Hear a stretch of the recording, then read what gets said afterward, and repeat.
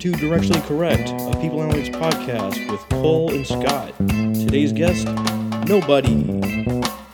If we're getting the chance that we have to watch like an adult TV show, no, in all seriousness, this show's really gripped me lately. It's a show called Industry. Industry? No, I don't know this. On HBO.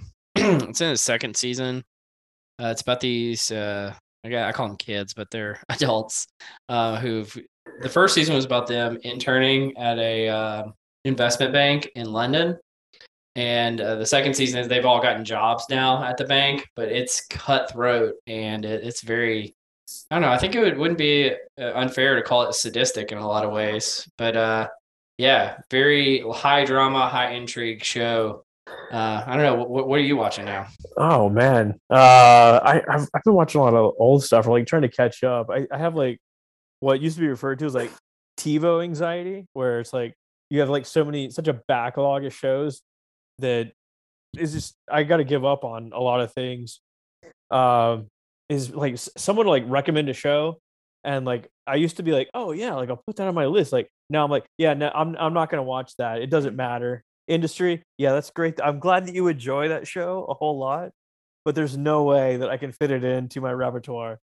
I can barely fit it into mine, but there's a show I want to watch. Between like all the children's TV that's already on, all the children's TV and work and writing articles and doing silly podcasts with, co-hosts and all this kind of stuff. I'll tell you what I was watching today. Me and my mom were at her place and put on like Science Channel, and it's called Aerial America, and this like helicopter just flies around the US going to different landmarks, and they have a video camera on the front, and I don't know, it's super low budget. They just videotape buildings and shit, So this is the thing I love about you guys. You're always like watching something that's interesting that I never would have watched myself.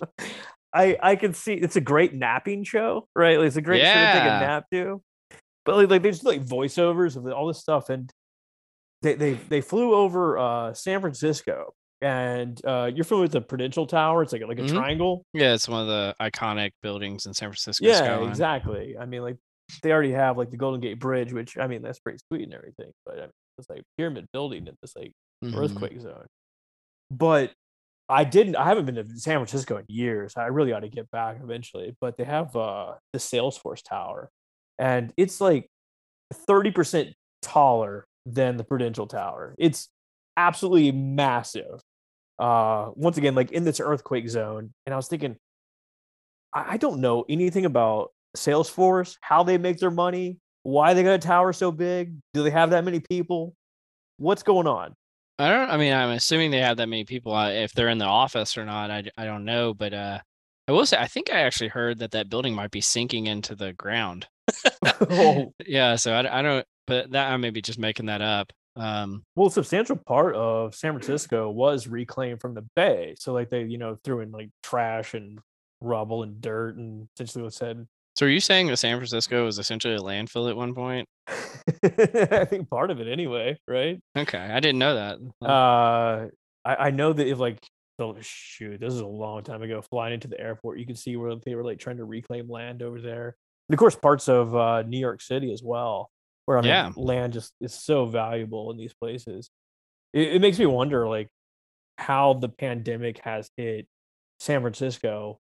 And are people still living there? Are people moving away to Montana or?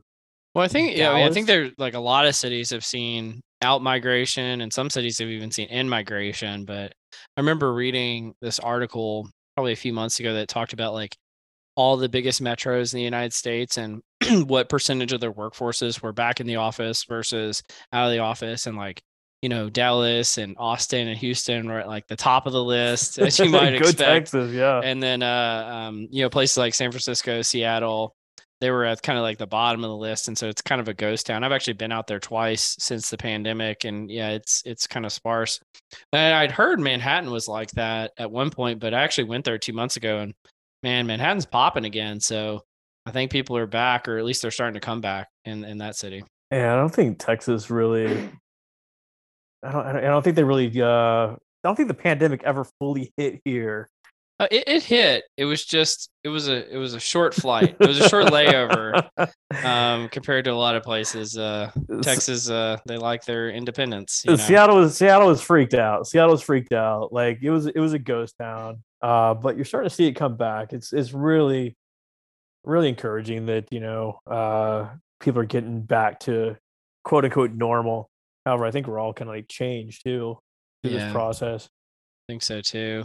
I mean, I thought you were saying they were getting panicked over the stuff that panics me about Seattle. Mount Rainier exploding. It's a volcano. It's a volcano, and the great earthquake that's going to happen eventually, where Seattle's going to fall into the ocean. These are the things that I worry about. I know that they had we're both like coughing. This is not good. I know they had an earthquake like in 20 years ago, like essentially like knocked the facade off buildings. But I think they're also like really due for a big one as well. When even Mount St. Helens is not that far from there too, right? Yeah, that topped off in the 80s. I think that's going to be dormant for a while. That's closer to Portland, actually. Oh, is it? You ever been to Portland? I've never been to Portland. Portland's a cool city. It's hard to get to. Not a whole lot of direct flights. Yeah. Well, speaking of TV shows, Portlandia. That's a oldie but a goodie that I used to really like. Oh man, is there a people analytics spin to Portlandia? I don't know. Maybe the feminist bookstore, or something like. I don't know. I'm struggling to find the relationship. That said, it's a very funny show. You know what I got for you today, though? What do you have for me today? I got for you I found this I've been sitting on this for a while, and I just figured we could like bring it up. I found this list on Twitter. It's fantastic. It's 40, I don't know, like psychological heuristics, or I'd say they're like theories. So like theories phenomena. Yeah. I don't know. That emergent properties. Let's dress it up a little bit. But there's 40 of them. I won't go through all 40, but let's kind of run some of these by you and just kind of like get your take. If there's like sort of a people focus, or like, I don't know, you find it interesting. I want to know your take too, because I want to know why, like, of the 40, you chose a few of them. Why you chose which ones you chose? Boy, there is like a selectivity bias, like, because there's like some interesting ones that I was like, eh. Yeah. But have you heard of Munger's Iron Prescription? I have not heard of Munger's Iron Prescription. Munger's Iron Prescription says, if you can't state the opposing view of an issue at least as well as the people supporting it, then you're not entitled to your own view. Oh, that's essentially steelmaning. Like I think we talked about that in the last Colin Scott podcast, where you have to be able to state the other side. I think there's like a famous quote. I can't remember who said it, but it was like, if you don't know the other side's argument as well as you know your own, you know little of that. So yeah, it might have been Munger. It might have been, it's Munger who said it. Yeah. Well, I think there's also like an aspect of like just having an opinion. Like, you need to be aware of like what you're talking about. Well, what's the relationship to that with what we talk about on here, or just people analytics in general? And it's okay if there is none. Yeah, I don't know. We'll figure it out later. We got 40 of these to go through, man. We can't be bogging down on all of them. Number 2. Well, it's like any brainstorming session. You talk about the first idea for like 3/4 of the time, and then you try to squeeze in all the rest of the ideas in like the last 5 minutes. Number 2, Popper's falsibility principle. For a theory to be considered scientific, it must be possible to disprove or refute it. As such, for each of your beliefs, you should have a clear idea of what persuades you that you're wrong. Otherwise, your belief is immune to reason. Yeah. I mean, this is the core of science, and there's a lot of Popperian people out there, but I really kind of, in a practical sense for people analytics, I always try to break down problems into, is this knowable or is this unknowable? Mm-hmm. And if it's knowable, that means that we can use science to falsify or unfalsify it and get to the truth. And so that's what I'm always looking for when it comes to answering problems. Yeah, I don't see it so much like on the job, but just dealing with folks. Sometimes they'll like start moving the goalpost as well. Of like, you'll provide some evidence and like they're like, well, yeah, but I mean, like, that's not really what I was talking about. It's like, at some point, like, what are we talking about?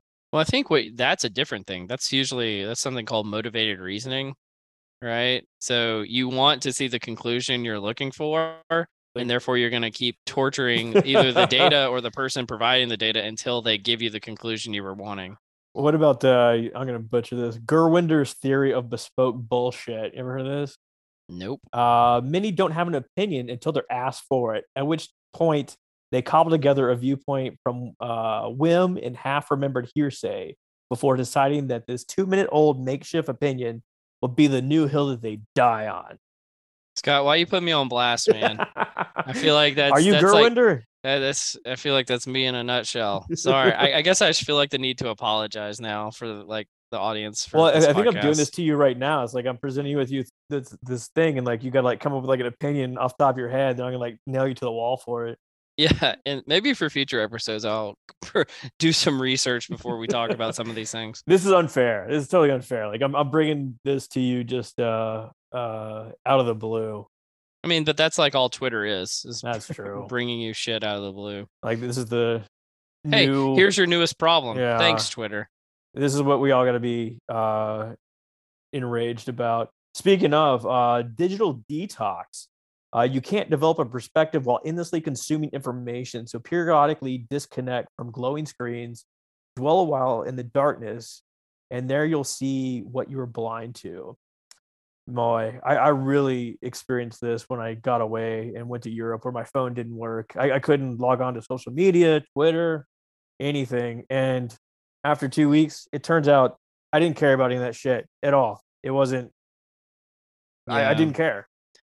You know, I'm pretty good on the social media front other than LinkedIn. But the thing I really do struggle with the phone and just having it around. Like, and I've even seen research that shows that there's like a difference between if you have your phone in your pocket versus in another room versus on the table face up and on the table face down in terms of your ability to focus and be productive. It's wild. And so, yeah, it's like, and I'm fully captured by it, but I wish I wasn't. There's lots of interesting details about the phone. Like if you have your phone on the table, even upside down, like while having dinner with someone else, they'll perceive you as less interested in the conversation.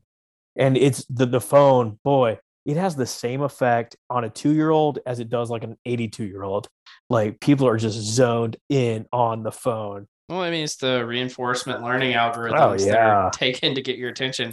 And by the way, for the listeners on the podcast, Scott has his phone up in front of him right now. So I am actively avoiding Cole right now. Why? Ever heard of the Babel hypothesis? According to multiple studies, what best predicts whether someone becomes a leader? Is it their experience, their IQ? No, it's the amount of time they spend talking. It doesn't matter what they say, just how much they say. We suck at picking leaders. See, I was thinking you said battle, not babble. Babble. Okay. I didn't. I was like the battle hypothesis. We're going to war, and war is how you select leaders. It's actually if you talk too much, which I probably do. But yeah, I mean, I remember learning about the Babel effect in graduate school. I think it's one of the I'm actually really intrigued by the concept of emergent leadership. But the Babel effect is one of the key criticisms of emergent leadership, because if you're trying to select high potentials, some things they'll use like a leaderless group discussion. Well, who ends up being the leader, like an emergent leader in this context, in that discussion, is usually the person who's suffering from the Babel effect. So it is one of the key criticisms. But I am intrigued by emergent leadership research. They wind up being the front man essentially for the group, and by default the leader at that point. Procrastivity.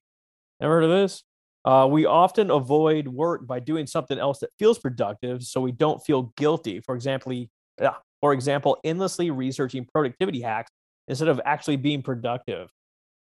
Yeah, as a leader and a manager, I've definitely seen this of members of my team. Like, why don't you actually do the things that you're supposed to be doing instead of coming up with ways of researching the things that you should be doing? But yeah, I think about this in terms of writing, because I'm starting to do more and more writing, and I've really struggled with that. You know, when you're starting with just a blank page in front of you, how do you get around that? And I found in graduate school this kind of hack that really helped me, which is I always start with the references section. So I put their like 5 pages of references into the article before I even start writing it. And it's like, oh, I've already written 5 pages. So you've really kind of broken the seal already. So what, like you already have your short citations, and you'll just like drop them into the document and like kind of organize them. That's the way I would think about it. Well, it's kind of the opposite of what best practices would say. Best practices would say put together an outline and then no one got time for that. Populate the outline with references and then create a references section presumably later. But I just start with the references and then get together the outline after that. I use what I call like the 24/6 method, where like I have a timer on my computer set it for 24 minutes, and I am zoned in as much as I can on a specific task. Don't check email, don't check messages, and once that 24 minutes is up, you can go to the restroom, go check email, do whatever you want to do. But well, this is a crucial point. I'm actually really curious what you think about this. A lot of the applications you have, like whether it be email or Slack or whatever, little notifications pop up on your screen. Yeah. When you get something new, does that violate the 24-minute rule? And is that distracting? Because I find it incredibly distracting. It can be wildly distracting. I will say that I switched over to Mac, and it has the same functionality that your iPhone does, where you can do what do not disturb, and you set it for 30 minutes, an hour. Super helpful for this sort of application, because just like I mentioned a while ago with the phone, the computer's like there to get your attention too. Yeah. Solomon's paradox: we're better at solving other people's problems than our own because detachment yields objectivity. But Cross et al. 2014 found that viewing oneself in the third person yields the same detachment. So we're trying to help yourself. Imagine you're helping a friend. Interesting. I'm pretty good at helping other people. I'm pretty horrible at helping myself. And so maybe I need to get better at thinking about things in the third person. Well, I mean, like, don't worry, man. I can point out all your flaws. I'll just tell you what they are. Well, thank you, Scott. You want to do it publicly? Can we have a public flogging today? Oh man, I'm gonna butcher this one. Zeiker-Nick effect. Apologies what's that? Dr. Zeiker-Nick. Our brains are goal focused, so we have better recall of unfinished tasks than finished ones. Exploit this by taking your breaks halfway through your task. If you write end your day mid-sentence, so that when you return, it'll be easier to get rolling again. So this is kind of like the 24-minute method that I use. So like I'm going for 24 straight minutes. As soon as that timer hits, I'm done. Doesn't matter what, just done. Yeah, this one doesn't resonate as much with me. I don't know why it is, but maybe I'm just cut from a different cloth or something. It seems kind of impossible in practice to really like finish a sentence unfinished, Or just say Zeiber-Nick or however you say that. We can't even pronounce his name. It doesn't even really. Oh, okay. Kurtosis risk. Here's a nice stats term for you. More people are killed by bees than terrorists. So why do we spend so much? It doesn't have a adjective verb here. So much whatever fighting terrorism. The answer is that death rates do not equal risk. The most a bee can do is kill a person. The most a terrorist can do is nuke a city. Current rates ignore future potential. Oh, interesting. That's a different spin on it than where I thought you were going with it. I thought it was going to be like, maybe we should be more scared of bees. I don't know. Well, I mean, like from a people analytics perspective, like maybe you could think about it as far as we have a small increase in our turnover rate. Whatever, we don't need those people anyway. They're gone. They didn't fit our culture. Oh wait, these people could like go tell their friends not to apply to the company, or go whatever. Yeah, I've heard it described as like the difference between potential energy and kinetic energy. Like a bee has a bunch of kinetic energy and just stinging you, and now you're, I guess, presumably having a reaction and passing away. But like, a terrorist group has a bunch of potential energy that maybe they haven't actually brought to bear yet. And therefore, what could happen is actually worse than maybe what has happened. There's also like a stitch in time effect. Like if we could go back and somehow thwart the, 9/11 terrorists before they, flew planes into the tower, we would never know that was even a thing.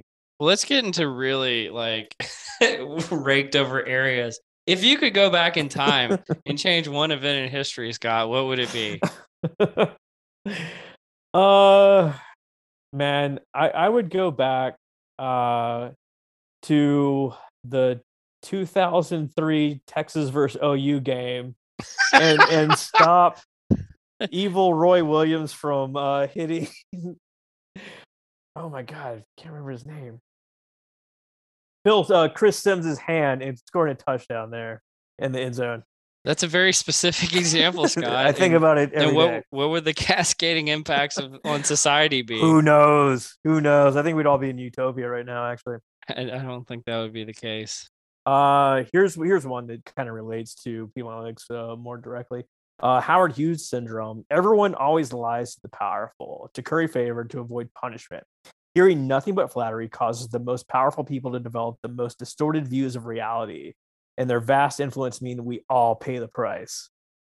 Interesting. And this is kind of, we were talking about this before the podcast, like how some famous people just go crazy. And I think Howard Hughes is, I mean, he's pretty dated at this point. I think a lot of people actually don't even know who he is anymore, but he was like the Elon Musk of the 1920s or something like that. And I think he just went absolutely nutso and like lived in a cabin all by himself or something. But he was a famous inventor at the time. But yeah, aviator. I think. I mean, my personal opinion is like people who get too famous. I actually think it's really cruel to them because they never get to interact with a normal human being, and I think that drives everyone crazy. From like a people analytics spin, you kind of see this in organizations sometimes where people will like not doctor, but definitely like weigh like say survey data in their balance. So like there's no problems. There's no problem in our group. We're fine. Everyone's scoring a 4 or 5 on all these measures. Look at this. We're perfectly fine. Meanwhile, like the whole floorboard's rotting out underneath them, but the leadership never hears this information. Yeah, problems for thee, but not for me, kind of thing. Yeah. Permission structure. People don't want to change their mind for fear of looking stupid, so give them a way to change without looking stupid. Example, as opposed to saying, simply telling someone that they're wrong, tell them, I used to think the way you did before I had this information and changed my mind.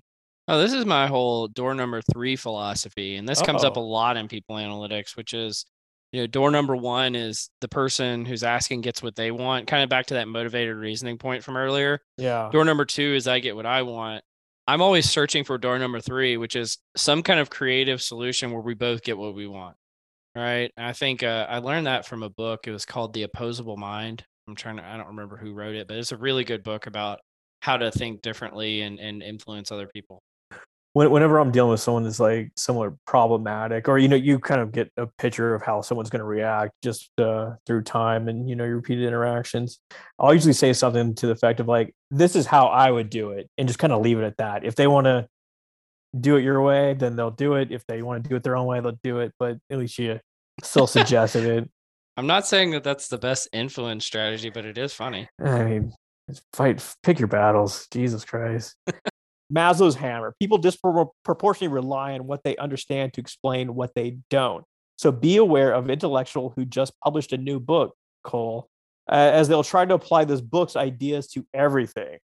It's like something, if you have a hammer, everything looks like a nail. Yeah. I haven't published a book yet, thank God. Well, when you do, we can yeah, I feel like that's like not to get too like inside baseball here, but like a lot of times when people publish a book, they have to go and talk to a bunch of people about the book. Yeah. And so I think that's probably why it comes up, because you have to like explain like why your book is relevant. And so they're like, well, hey, this thing happened in the news. How does your book help with that thing? And you're like, well, I guess it solves everything. I mean, like I fall into this trap too. Like I do a bunch of network analysis, and like I'm always kind of like angling in that sort of direction. Like, okay, this is where like network approach might lend a hand. Well, let's bring up a topic that's in the news then, and see if network analysis helps with it, Scott. So have you heard about this Gravity Payment CEO guy? No, who's this?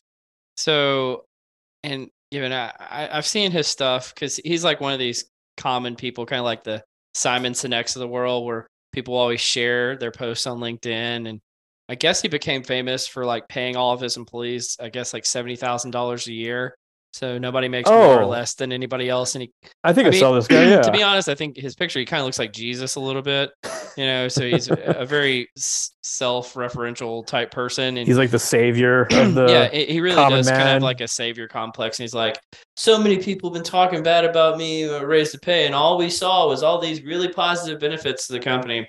Well, it turns out the New York Times did an expose on this guy, and he's been like sexually abusing women or something and using these LinkedIn posts to like lure women in. And I was like, you too can make $70,000 if you come to my couch in my office.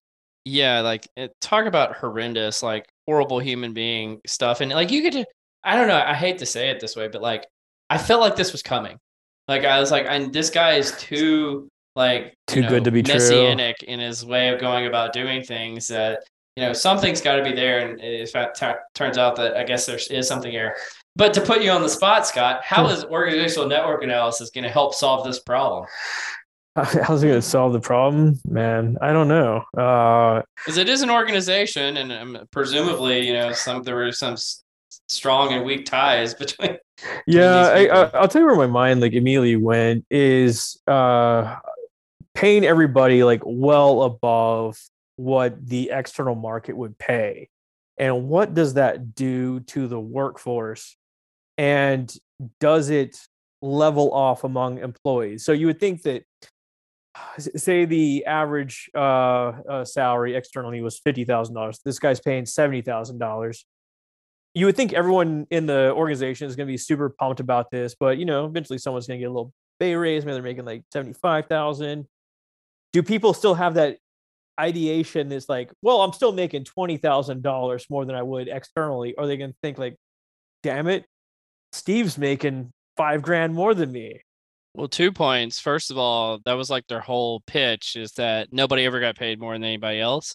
But second of all, what does that have to do with organizational network analysis? Nothing. Okay, I'm just saying that's where my mind immediately went. Well, interesting enough. Yeah.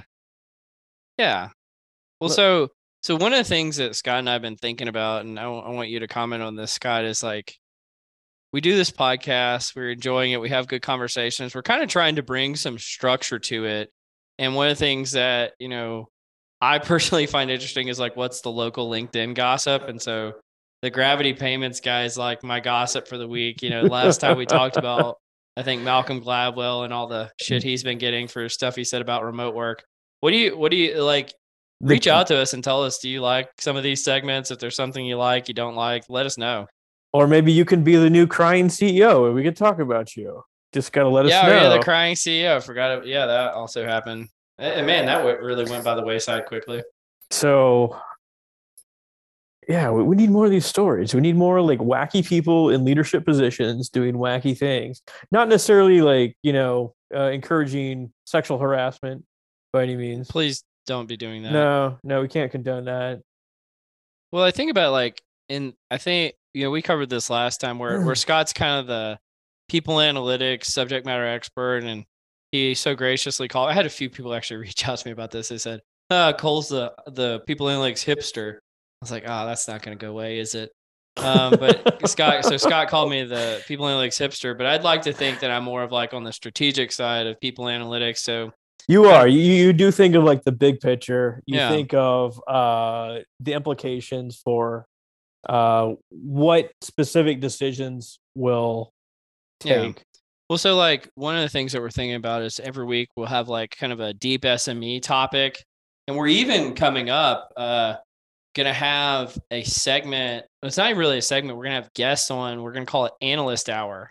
So we're gonna bring in, and I don't think a lot of podcasts do this. I think it's a little bit different. And so Scott and I are kind of willing to take risk here and try out new things and bring on a deep subject matter expert. Kind of junior or senior analyst, individual contributor, people analytics person. Maybe we'll learn about go really deep on some analytics topics with them. But the challenge I want to put out there to the audience is if you fit the bill for kind of that mold, feel free to reach out to Scott and I and see if you're up for the challenge of being on Analyst Hour. We've got one coming up, but we may have some more in the future. I don't know, Scott, what do you think about that? Yeah, I think there's also a point that like we don't know what we're doing. We are just trying to do this on the fly, and You can't tell. you couldn't tell by the super polished podcast we put together. Yeah. No, we're trying to have interesting conversations with interesting folks and just learn about people analytics. I think this is the magic of people analytics, or like even like creativity, learning from not people doing the exact same thing that you're doing, but people doing like adjacent activities where you can borrow from those sort of things. And hopefully we can provide these experiences to anyone out there. Absolutely.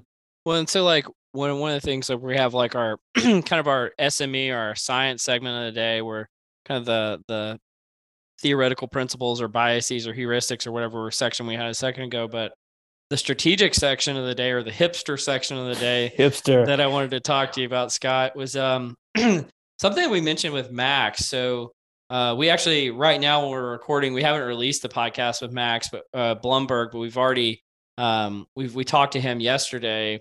One of the things that came up is about that podcast is about the HR identity crisis. And I want to ask you a question. I want to get your opinion on this. Okay. Or why do you think HR exists? And then why do you think people analytics exists? Oh man, this is a deep question. So, and I mean this somewhat from like a historical perspective. Like, when was the first, HR fund? And I actually don't know the answer to this, but I think it's good because one of the things that I really try to think about is like first principles thinking.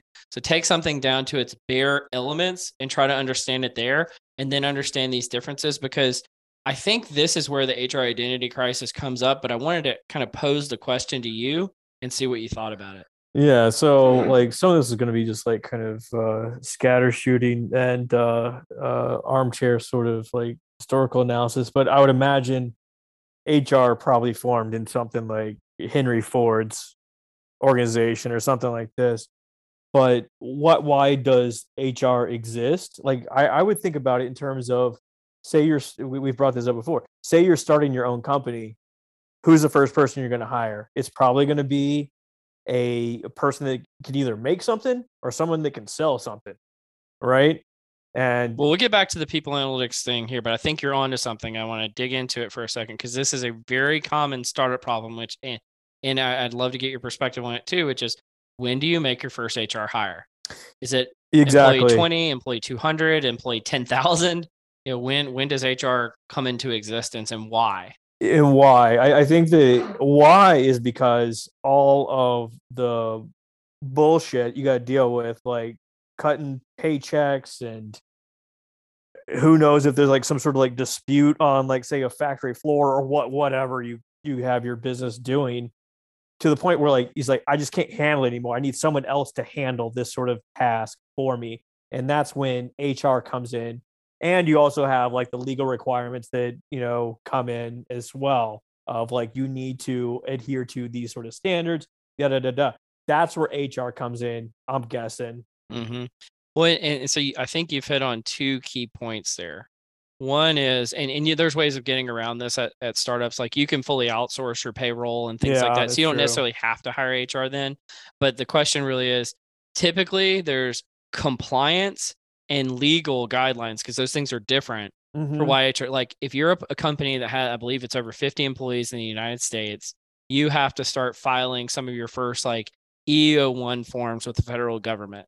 Well, typically HR is responsible for that. And so that's a compliance-based reason. Similarly, like you brought up, typically what happens is maybe you have a legal function and they say, hey, since, the gravity payments guy have sexual harassment as a thing coming up, or sexual assault in the workplace. Well, you need to have some kind of mitigation mechanism in place for, making sure that these things don't happen, i.e. HR gets created to either serve in the litigate or in the legal sense or the compliance sense to make sure these things happen. So why do you think I'm bringing this up? Why are you bringing this up? Like, when it comes in relation to like the identity crisis of HR. Yeah, you're probably bringing it up to kind of pose the question of like, who does HR serve? Does it serve the business, or does it serve the employees, as is often positioned? With Max, we talked about the article about HR is not your friend. Yeah. Right. And I mentioned to him, I thought that there was kind of this identity crisis going on. I just couldn't get this conversation on my mind after it happened, I was really kind of processing, like, why is this the case? Why why is there an identity crisis? And the reason I've come to is there's kind of like, there's three things that are tugging you in different directions. One is the historical basis that HR as a function was really created as a compliance and legal driven function. So that's one thing tugging you in one direction. Another is what Max mentioned about shareholder value, right? So HR is there to serve at the behest of the executives, and therefore they're not your friend because they're going to do whatever is in the company's best interest, but not necessarily in the employee's best interest. So that's thing tugging you in direction number two. And then there's this more recent phenomena, and I think you, I, and Max are all in this camp of HR, and I'll get into people analytics in a second, but HR wanting to serve as a strategic advisory function, right? We all think that we play that, but really, if you look at our history and why we have this identity crisis is all these leaders who are actually, making their first HR hire, they're saying, I made you to be a compliance hire. Why are you trying to come back to be me and be the strategic advisor? Kind of know your role. Like, who are you? Get back to where your little closet there, HR. Yeah, nobody puts baby in the corner. That makes total sense based on like why you would hire HR in the first place, because you want them to run the business. If you look at a lot of HR functions, it can be divided into, you're handling compensation, you're over here handling even like recruiting, all these sort of things that like are just run the business. What do they call, like employee mitigation or whatever, whenever employee relations, etc. But then you have like sort of like the people analytics function, which is that more strategic arm. It's really like bifurcated. So then let's kind of turn the page on it and say, why then did people analytics come into existence? Why does it exist? What are your thoughts immediately? Well, so I immediately go to like, obviously there were exceptions to this. There were, people analytics organizations. They didn't call it that, but like personnel departments and like the personnel U.S. Army, Psych or whatever. And like the U.S. Army and like GE back in the 1980s probably had it. And, like really large organizations had these things.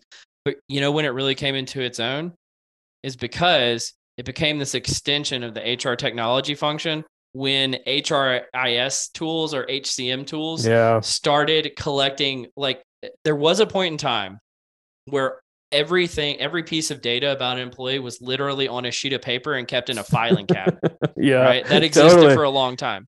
And then they call it like the digital transformation, or the first digital transformation was moving that paper filing cabinet into a online repository, usually in some kind of HRIS tool. Well, all of a sudden, when those tools, came to be somewhat proliferated amongst organizations, all at the same time, and all these different organizations. We got so much data. Well, it's not just so much data; it's that they're making this huge spend about these tools because these tools aren't cheap usually. Now we better be getting some kind of ROI from these tools. Oh yes. And the HR technology teams aren't the ones who are going to get you that ROI. And then you kind of couple that with the analytics revolution based on like Moneyball and, competing on analytics was this really famous seminal article, I believe, by like Thomas Davenport that came out in like 2010 or something along those lines.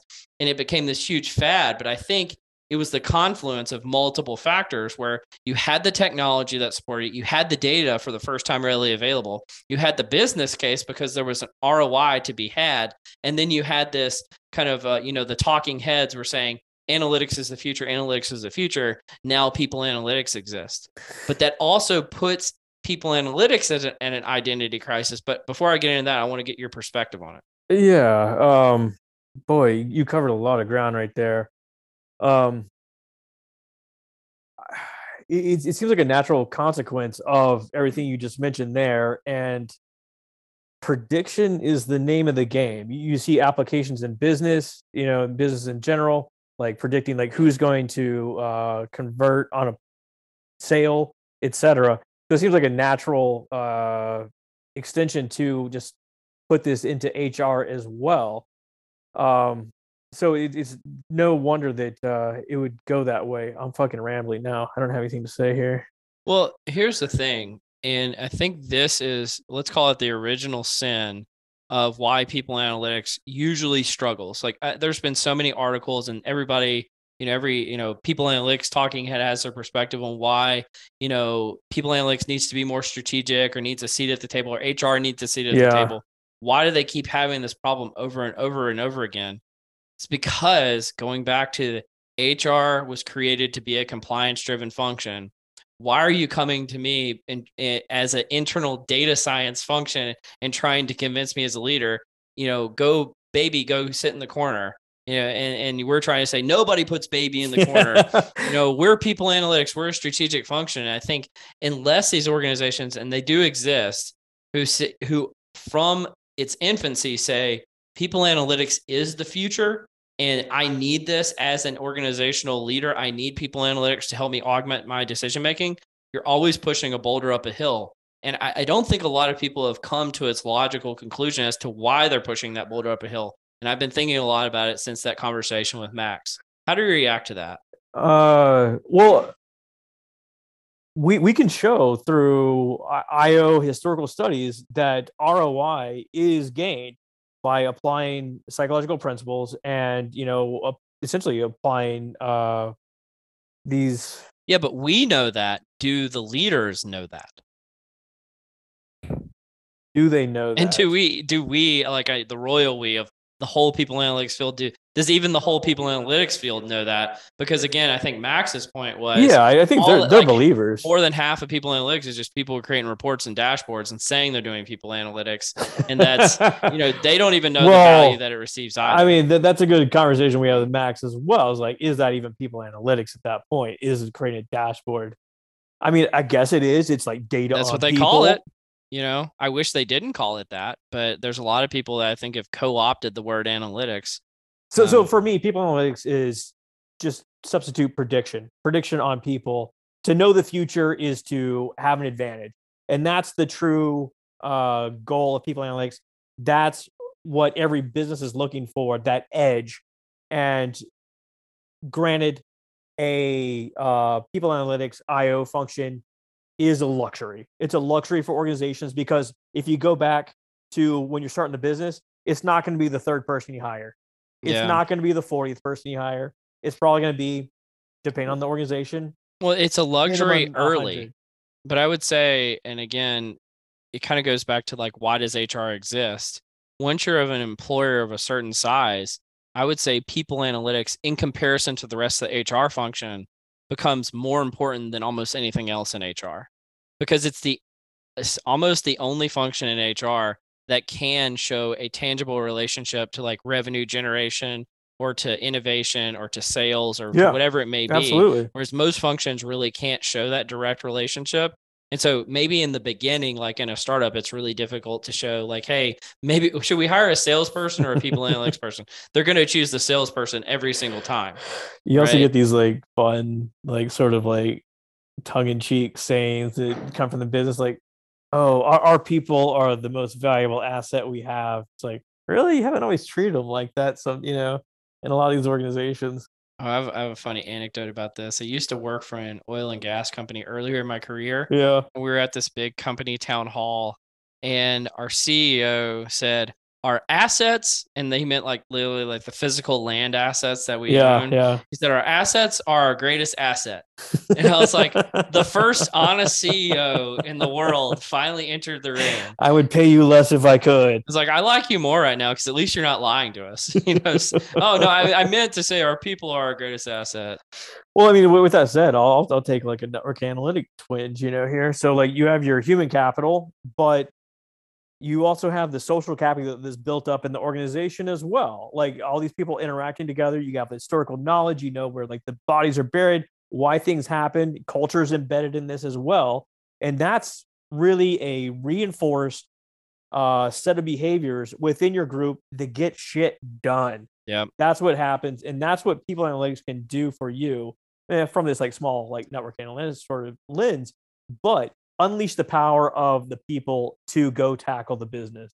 Well, and this is something that's relevant to executives, and you want to. Oh yeah. And why it's relevant is because the percentage of total company evaluations, like how much a company is worth, if you compared it from like 1970 to 2020, I believe in like the 1970s and 80s, about 80% of a company's valuation was made up by their literal tangible assets. And now that's been flipped to only about 20% of a company's value is made up by their tangible assets. And about the last 80% is made up by its human and social capital that the firm has. And so I would say that people analytics actually is becoming table stakes for an organization because how much of their evaluation is made up from human capital. And I know there's a lot of prominent thinkers in this space that have come to that same conclusion. Do you think that's because like our world's become like more abstract? We're more like, I don't know, technology driven. There's a lot less of physical sort of resources that are. Yeah, I would say that I have two reasons. I have like a positive reason and a cynical reason.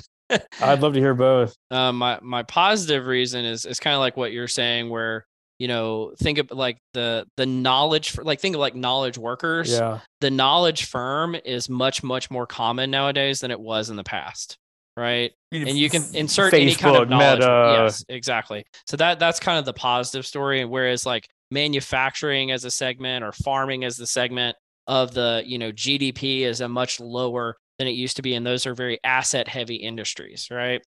The cynical reason is actually because of things like index funds. You know what like an index fund is? Yeah, and so everybody just plows their money into their 401k, and those 401ks purchase a whole bunch of index funds, and that artificially inflates stock prices, and stock prices artificially being inflated increases company evaluations beyond what they actually mean. And therefore it's just because people are plowing all their money into the stock market that people like these companies actually have higher valuations than they used to have. And that is exactly why HR was created. Put a bow on it. Yeah, no, that's the good answer, Scott. Good answer. Very, very well thought through. Well, I think, what's interesting here is kind of why, we talk about this all the time on the podcast. So how can people analytics be more, forward looking? How can it be the future of HR? And I think it's really important that we know, what are we up against? What are we working towards, but what are we up against? And I think having these type of conversations can be clarifying in that regard. Yeah. Nothing. Yeah. Scott's got nothing. See, this is why Cole is the HR hipster. All right. Hipster segment of the day is over. That's why I'm the details guy, not the. Yeah. Why do we exist? Have you heard of this cool new underground band? We need. It's called Human Capital. Well, that's actually a pretty good band name. That's not a bad band name. You're right. Well, hey, one last pivot for the day. And I don't know if you're a recurring listener to the podcast, one of the things you probably noticed is we're trying to start engaging our audience a little bit more. And so one of the ideas that we had for engaging the audience, and you all let us know if you're game for this. You may be, you may not be, but reach out to us if you are. Is we're going to call it a segment called Stumping Cole and Scott. Oh, goodness. So what is Stumping Cole and Scott? If you have a people analytics problem, or it could just basically any problem that you're facing, as long as you're in a people analytics function, and you think it's hard or unaddressable, or you're really struggling with it, send it our way, and maybe we'll cover it on the podcast, and maybe you'll stump Cole and Scott, right? Or we can just kind of work our way through it. If you want us to name you, we can name you. If you want us to not name you, we won't name you. But I think this could be a fun thing for us to kind of engage the community and to kind of have more of a two-way conversation with our listeners rather than just us pontificating. Or what was the thing you mentioned earlier about coming up with opinion on the fly and then you have to defend it to the death? Yeah. And we will put the ways to contact us in the show notes if you want to get in touch with us. For instance, we have a Twitter account that is I think we have one follower. That'd be me, my personal account. So I mean, you could be, I don't know, directionally correct hater 42 and tell us we're too and terrible. Yeah, you could reach out to us on Twitter. You can find Scott or myself on LinkedIn, or we do have directionally correct pod @gmail.com as our email address. So it's all one word. So, but yeah, that's kind of that's a conversation today. Scott, you want to go get a beer and let's do it and have some barbecue before you head out? When you heading back out to the Northwest? Couple weeks. That's gonna be exciting. We got some great guests coming up. Again, just to reiterate, let us know if you're interested in being on. If you're up to the challenge of being on Analyst Hour, and they can't handle this. Yeah, They can't handle this. I don't know. I'm as many trying people to, on my team, trying to goad them. Yeah, I mean, if many people on my team in the past would say, I ask hard questions of analysts, so you may not be up to the challenge. Who knows? But we want to put the challenge out there, and then try to stump Cole or Scott. We want to hear from you, and let us know. Scott, any final words before we wrap this thing up? No, good conversation today. Look forward to hearing from you. Well, as I said last time, but I think it's worth saying again. It's really good seeing you in person. Probably this will be at least the last time for a little while we get to record these in person. So I'm really glad you're here, and I'm glad we're doing this. It's been a lot of fun. Ditto. Awesome. Thanks, guys.